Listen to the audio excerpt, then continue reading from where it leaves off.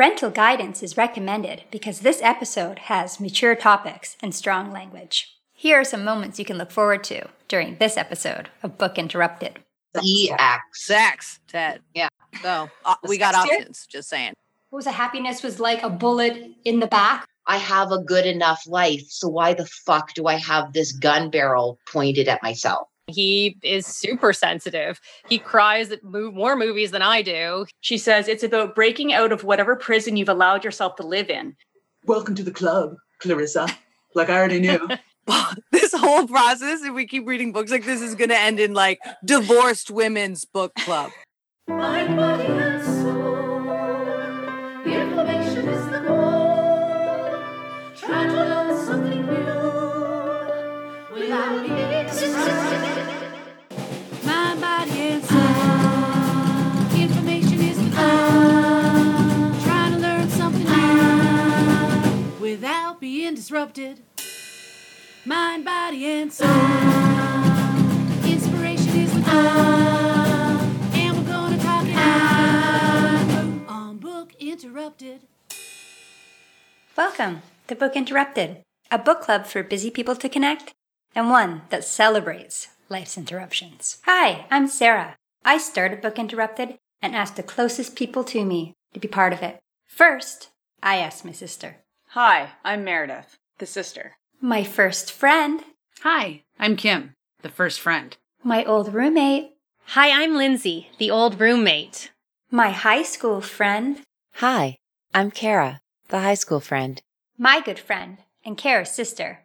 That's me. Hi, I'm Leah, Sarah's friend, Kara's sister, and the final member of Book Interrupted. If you'd like to join along, this book cycle is from January 3rd to February 7th. It's Sarah's book cycle, which is mine. And the book we're reading is Women Who Run with the Wolves by Clarissa Pinkola Estes, PhD. Through storytelling, this book dives into the wild woman archetype and how it can be restored. If you'd like more information about Book Interrupted and our current book cycle, please go to www.bookinterrupted.com. Let's listen in to this episode's group discussion. And what I found is that some people who have read the book with me adore the book as much as I do. And then I found also on social media and from you guys that some people just couldn't get into it. Well, you can tell from what you've seen from all of us, or we've been talking behind the scenes before recording this, that all of us have very differing opinions. So that'll be interesting to see how everybody responds to this as well, depending on our backgrounds and also, where we are and who we are and when this time is for this book, which is interesting.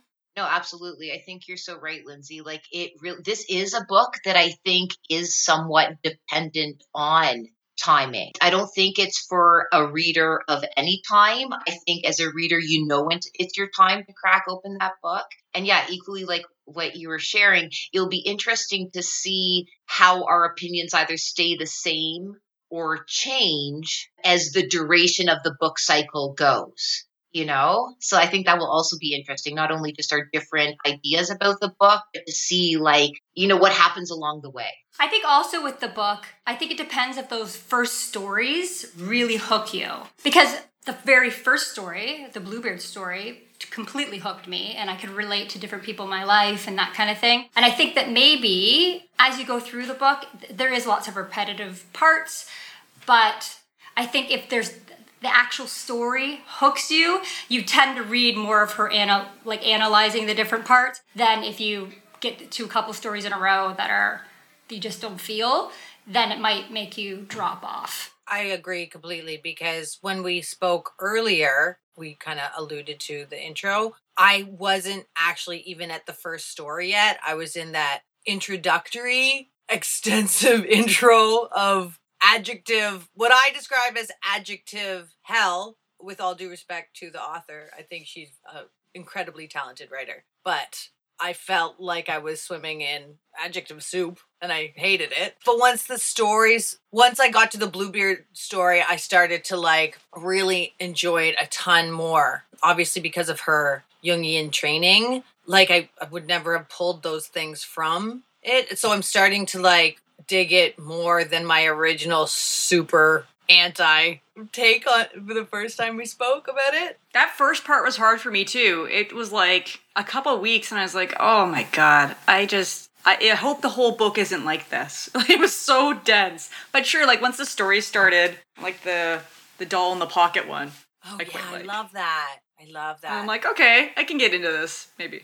Yeah, I love the stories. Kara was like, okay, so you can't handle it, and I was about to quit, and we came up, I think she mentioned last time, with a game plan. So I just kind of started reading the stories, and then I was like, I liked it a lot more. But that's so you. That's so you, though, right, Leah? Yeah, you don't want to be told what to do, and we just came up, read those little stories, and come up with the meaning on your own, and it did. It provided a crack on the way. It totally worked for me, yeah. I would love to see a book that is just the stories. So when you're done reading this book, you can just go and read the stories and be like, oh yeah, this story, without having to go through the 500 or 600 pages. I also started, that's how I wasn't into it at all. And I went and actually just read the stories and then went back. Like I haven't read the whole thing. I've just read the first bit, but I started reading just the stories and then went back and started reading the analysis. Is that the word? Yes, analysis. Yeah. What about you, Kim? Have you been able to crack into the book, or is too much life interruption happening? So I was opposite to what you guys are describing, but I'm also seeing that I may come around to being back in line. Like, so the stories, I agree, they got me, but they didn't keep me. But now that I'm considering it while you guys discuss it, I think it was the analysis that lost me, because the analysis is like beating you over the head. I understand what she's saying. I get it. I agree even, but I'm like, stop saying it now. Stop telling me for 25 more pages. I'd like to go to the next story. So I was like super inspired by the stories even. I was like, this is the same as like this tarot card. And oh yeah, and I loved that doll in the pocket one too. I was like, that is so amazing. And that's just such a beautiful way to capture like that gift that the mother gave or whatever, right? It spoke to me. It's weird. Like it spoke to me through all my feelings, and I didn't need so many words. The words are then actually changed the feelings. I had all these very positive feelings. I had this like soul level understanding specifically of that doll in the pocket story, and it was good. And then the bringing it out to the surface of dissection and analysis started to leave a bad taste in my mouth. And then I was like, now I don't like this story anymore, even though I do like the story, but because the story extended into an analysis. So then I was going to say, like, there should be 2 books, the stories, and then the companion book with, if you wish to hear my analysis. But Lindsay makes a very valid point. You could just read it that way. It doesn't need to be 2 books. You could just treat it as if it were 2 books. And so I'm not sure how this plays, but as you know, I was like, I'm not finishing it. So then I went back and I did like a personal journal and I was like, okay, I'll try. Ugly Ducklings next, whatever. Sarah said, yeah. And Sarah was like, tried like just opening it, like whatever. But life and motivation are conspiring against me to really ever open this book. I've carried it around with me places, but I still have not yet cracked it again. So that's what I was going to say. There are, like, I have a friend, that's how she reads it. She literally opens it, looks for a story, and is like, okay, this is what I think I need to read right now. And then also me reading it a second time. What I'm doing now is, because sometimes what she does when she analyzes it, she, like Leah said, like she picks out parts I wouldn't even have thought that was symbolic of anything. But she's already noted that type of symbolism in some other part. And I'm like, I get it. This story has that symbolism. Do we have to say every tiny minute? But I get it, because if that's what she does for a living, is look for these tiny little bits of symbolism. Do you know what I mean? She just wants to show you this could also be this symbolism, and this, and this, and this is... But reading it the second time, I just skip it. I was like, oh yeah, she said that was a symbolism, that. Like, so I'm just kind of, I'm not like reading every sentence. So, because I already know she's going to bring it back up on this other little part. Like, I know that she's saying at the story, so I kind of just skip through it. So it's a little bit faster. Also, there is an audiobook that isn't the whole book. So it's a condensed version of the book. So it's the stories and a condensed analysis of the stories, but not the whole thing, because one of the book groups I follow, that's what when someone said. She said, she wishes there was actually a book that matched the audiobook because it is not so all engrossing. I wonder if the audiobook is the outcome of the feedback that we kind of generally as a sextet, what are we? A sextet? A sextet? A sextet? Okay, so as a sextet, we, generally agree, even though, we love it. Like, some people love it, they still think it's too much whatever. I wonder if that audio file came out as a response, because I know that in public, there's a theme on the criticism around the, wordiness or whatever you want to describe her analysis as. That is turning people off. Best word is minutia. That is her, right? The minutia. It is. She just everything's just so detailed. It's like sextet. Yeah, not spelled S-I-X. Not a sextet. Full-blown S-E-X. Sextet. Yeah. So, a sextet? Just saying. Is it T-I-T? If, so it's literally... book club doesn't pull in the fans, we got options, girls.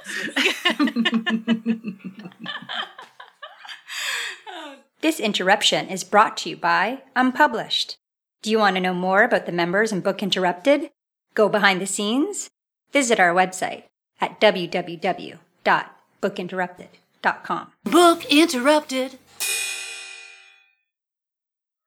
Does anybody else hear intermittent music? I hear drums. It's Josh because we have a movement, and so he's using his free time to drum loudly in the garage. Of course. Okay. I just wonder if it was Their me. soundtrack. Yeah. So Feels yeah, very- there's a little bit tribal. Yeah, it's a little bit of tribal theme. I was hoping you couldn't hear it. I was watching my mic levels to see if they were picking it up. Nope. He's coming.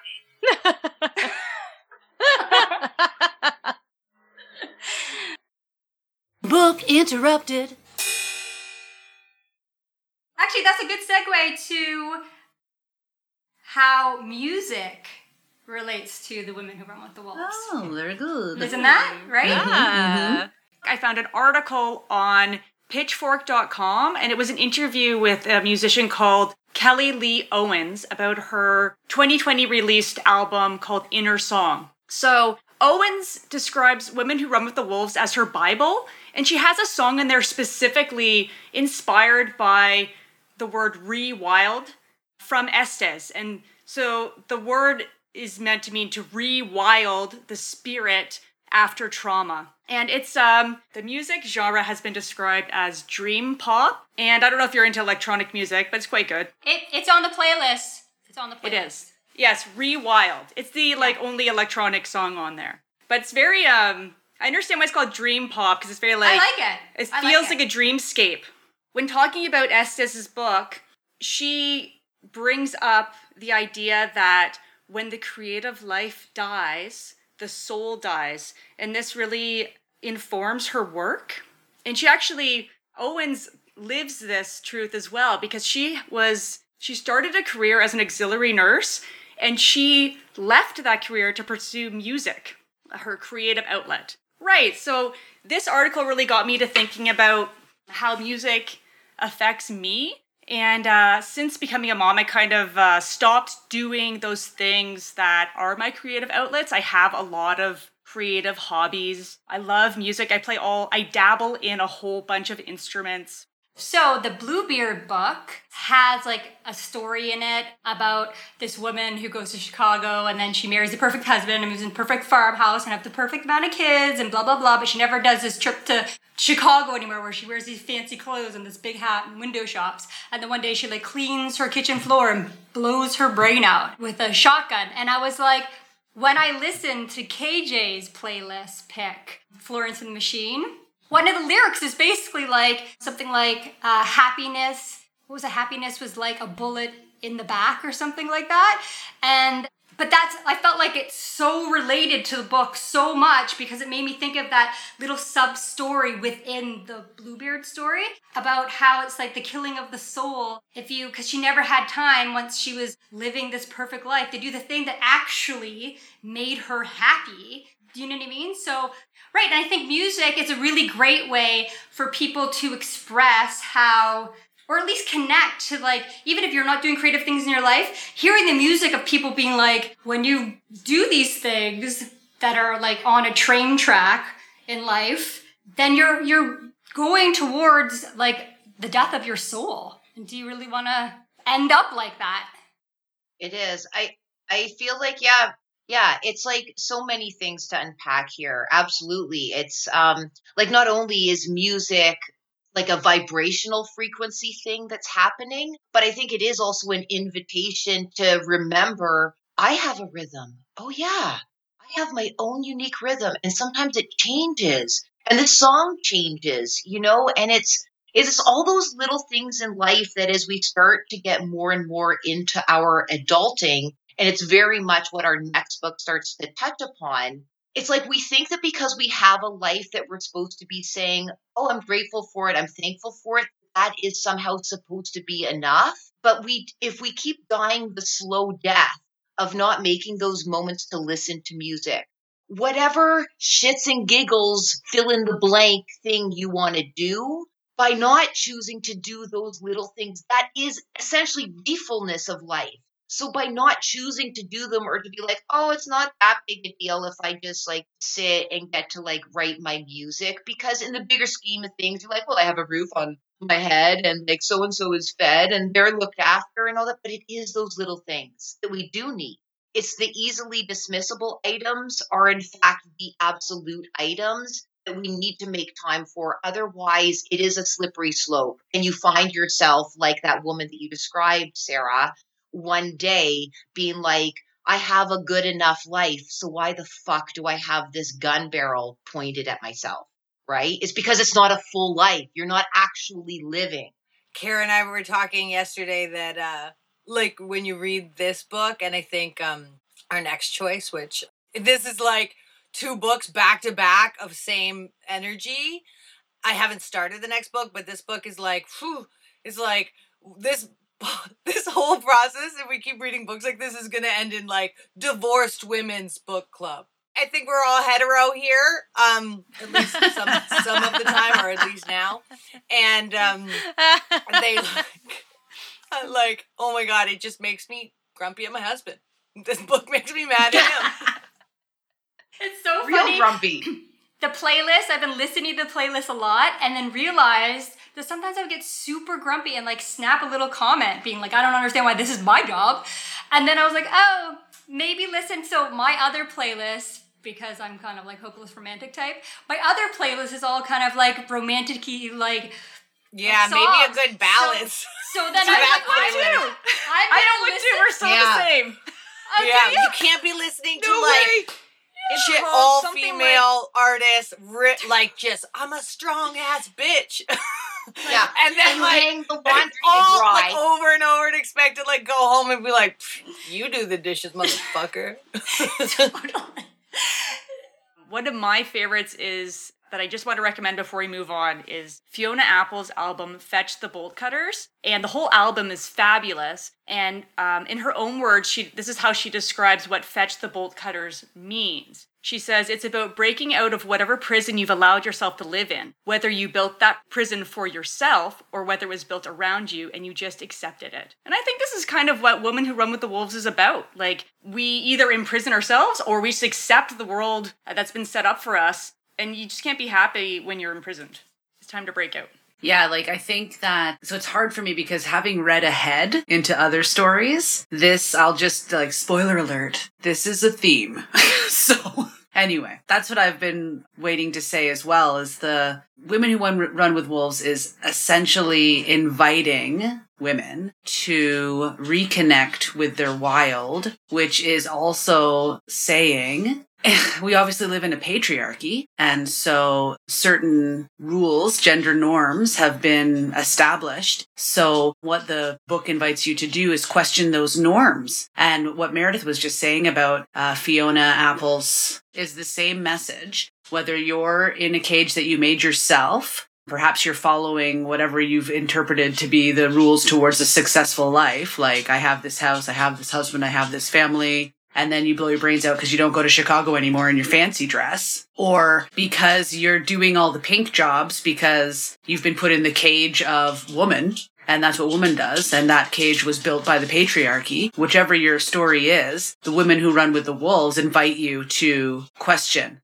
just exactly what role you wish to play, and remind you, or attempt to anyways, awaken within you the memory that you are like natural, and what your desires are, regardless of what forces outside of yourself say. Your internal desires are valid, and you don't have to explain or justify or silence instincts that come from within you that point you towards things. And I think it resonates with all of us at that level, because we, being women, all on some level experience some version of a cage. So I think it relates to how impactful this book is to the reader, because some readers, and there's cages for men too, right? It's not just women and, oh, poor us. Like, society has generated these cages. And so it's all about whether you allow yourself to stay in it. And when you're a reader who hasn't yet been awoken to the ability to question the cage, right? Like, some people are just good, right? They're just like, and that's the other thing too, the society teaches you. Do well, be good, achieve. Be nice. Yes, all of these things, right? Be and nice. so you're doing a good job, supposedly. You're doing a good job, but by whose standards? And then that's what happens to people who end up depressed or lost or confused, is that they are like, well, I don't understand what I'm doing wrong. I'm doing everything right. But you have to ask, by whose standards? And so this book lifts a veil that's like, you can choose your standards. And if nobody else likes them, it doesn't even matter.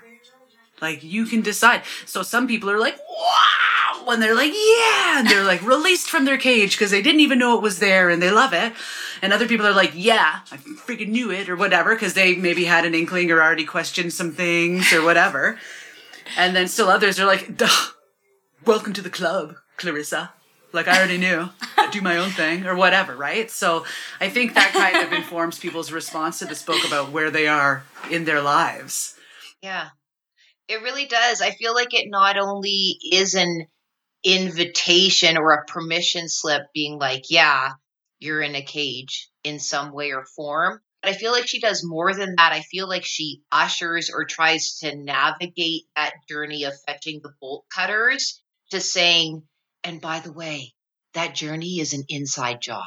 Do you get what I mean? I feel like she's not just saying, are you aware that there may be cages? She's saying, to find those cages, it's an inside job. And to find the keys, exactly, keys to the cage. And she invites you to jump into the deep, dark abyss. The journey. Like, this is where we're going. I think there's like kind of an irony here too, because one of the things that turns me off about the book is specifically that it's for women. It's like women who run with the wolves and all this stuff. And I don't like to be put into a box. I've never really, I don't know if I like being in the woman category, not because I don't like women, but honestly, when I'm filling out like a form and it says male or female, I often tick the wrong one. And I'm like, oh, shoot. Like, I have to specifically think about it. And I think this book is good for anybody. Like, you don't have to conform to the stereotype that you're in. In a way, it's a little bit outdated in the idea that we aren't just about our sex, that gender and sex are different. I don't know. In that way, it kind of turns me off. And that's kind of the irony of the book, too, is that somebody who might be considered already a wild woman might not accept the label of wild woman. They're like, Dad, don't put me in that box. I'm just living my own reality. I don't want to be categorized. You're going to love the next book in the lineup, by the way. It was literally written for you. It's so good. The next book is good. So I agree with you totally. One of my big points that I've written in all my journals is this feels super outdated to me. I feel like the definition of feminism and masculinism. No, I don't know. Anyways, feminine and femininity masculine. and masculinity. Yes, there we go. Yeah. That's where I'm going. It feels really outdated to me. I feel like but it was written in 1992. So we have changed a lot in our views of the way that people fit into some sort of category, or if you have to. And I had a quote from Clarissa Pinkola Estes, who in Emma Watson's book club, that was part of her Digital Feminist book club in 2017.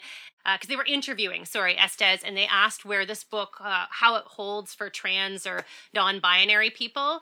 And Estes replied, "There is not, as far as I know, and I have over my lifetime consulted with myriad crones, hobbits, fairies, gnomes, and leprechauns, any final saying so about what is a woman." And that was in 2017. So I think that's really interesting that, even the author realizes that, her maybe definition in 1992, when that was normal to be more of a feminine role and a masculine role, and that you'd fit into one of those categories, has adapted, but that you can still find that in this book.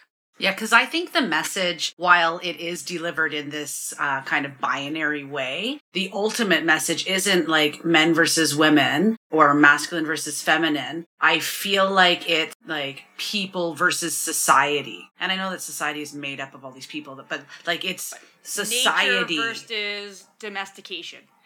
That's a very good way. Yes. Right. Very good. Very good. And it's a good story told through the woman-man binary, at least back in 92, because if you were to examine it at a core level, men have been encouraged in instinctual ways. It's been a traditionally masculine feature, and women have been encouraged to silence their instincts, because our instincts as humans either tread on what's already been assigned to men or do not serve us well in our roles as what has been defined as what women should do, right? Like, I think that it's delivered in that way because we represent a good example of how much nature has been dampened for us to call ourselves women. And so she wants to, I think, redefine women. But that doesn't, not to the exclusion of other people who identify in different ways. But in this book specifically, she's looking at women and redefining them almost as humans, or at least as natural beings, and questioning, are these things that you've been told are bad actually bad, or are they natural? And it's that awareness that helps you embrace yourself, however you identify. It's embracing the fact that your natural inclinations are more informed to what's right for you than what whoever on the outside is telling you. Mm-hmm.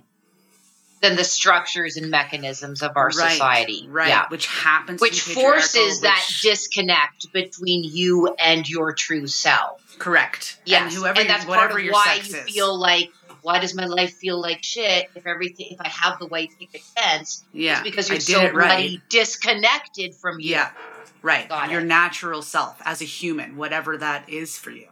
It's kind of like also like, it's almost like society pressures people to keep their natural or instinctual selves, like their secret selves, like keep it to yourself. Do you know what I mean? Like, or people just protect that. Like, I think that's what ends up happening when you finally connect with people in your life. You connect because you're giving them the little secrets that you don't necessarily tell the bigger society because maybe they wouldn't approve. Yeah, you're good or you're Right? bad.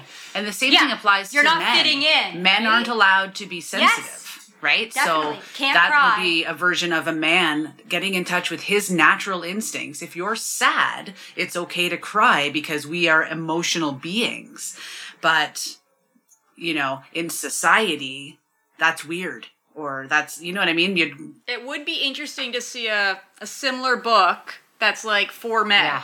Yeah. Being like, it's okay to have more than two emotions, which are, because like, in general, men Anger. are allowed to be either happy Angry. or mad. Yeah. Or Those are horny. the only two Yeah. that they're allowed in the patriarchy. Okay, great. Don't forget about horny. That might be a great idea for doing another, like when we add more books, to do a really male perspective book choice would be probably a great idea. That would be great. Or to get a man's perspective, even just on the message. Well, we have the fan books, then we have found a fan actually who's a male. Perfect. But maybe we pick. But his book isn't necessarily. I mean, he can't be a male representative book. of all males. Otherwise, Right, we're that's right what I'm back where we saying. started. That's His what I'm name saying. is Jesus. we have one man, and we'll ask him all of the questions we wonder about the men. But it's not like a male's like the book he would like to read is not. Yeah, it's not on this topic. No, but it would be interesting to find one. So Yeah, fans for out sure. there, Yeah, I want to If you're learn more interested- about the conditioning of the male species. It would be nice if we could get a really honest one, because like as you generate these questions, I think about answers, but they're from my perspective, which is obviously I'm not anyways genetically a man. I can imagine them being like, oh yeah, it's cool. Like I maybe would like permission to be sensitive sometimes, but all the rest of the stuff is generally in my favor. So I don't really seek to So I'm break gonna any put up with cages. this. My cage is like a fucking mansion with a jacuzzi and a 6-pack and a lady that cleans up after me. So, you I know. think there's a little bit of pressure too on men to be aggressive and stuff, and not all people want to be Yeah. aggressive. Yeah, to get things done or to have their You know, voice it's heard. Yeah, to stressful. have their voice heard. It's true. I think it's also different where you live, first of all, Toronto versus a smaller town. And also, I mean, Laird's in theater and grew up, you know, he's a lighting designer, my partner, and he is super sensitive. He cries at more movies than I do. He, you know, when he's sad, he cries. When he's, you know, he takes time for himself. He does all those things. And I think that was taught through, you know, through the theater process of showing your emotion through, you know, he grew up in Montreal, in Quebec. And that's, I think that in Quebec, oftentimes males are more comfortable with their emotions. And, you know, and being in Toronto, I feel like, I don't know what you guys think, but I think you make a I really love valid it. point I think because yeah. I was going to say, I think it kind of boils down to what's valued. And we can make broad statements about men and women, but Lindsay, with her partner, offers an example of someone who was brought up through theater, and in theater, being able to emote is valued. And so Laird experienced success by showing that. Because I think as humans, we generally strive for, I don't know, approval, maybe just to fit in. Like there's certain things because of the way that we need connection, right? And so the way that we connect is in some of these ways, right? So I think it boils down to what's valued. And that's why you can't say everyone's everything. But when you do make generalizations, you know, certain patterns appear. Thank you for joining us on this episode of Book Interrupted. If you'd like to see the video highlights from this episode, please go to our YouTube channel, Book Interrupted. You can also find our videos on www.bookinterrupted.com. Moments you can look forward to on next week's Book Interrupted. She is, you know, you're precious. It's really effing hard to be a mom. Your children are acting out. She wants to look like a bald man, so she just cuts it all on the top and a little bit on the side. Sometimes I'm confused when I look in the mirror and I don't see Claudia Schiffer because in my mind, she's right here, y'all. Book Interrupted.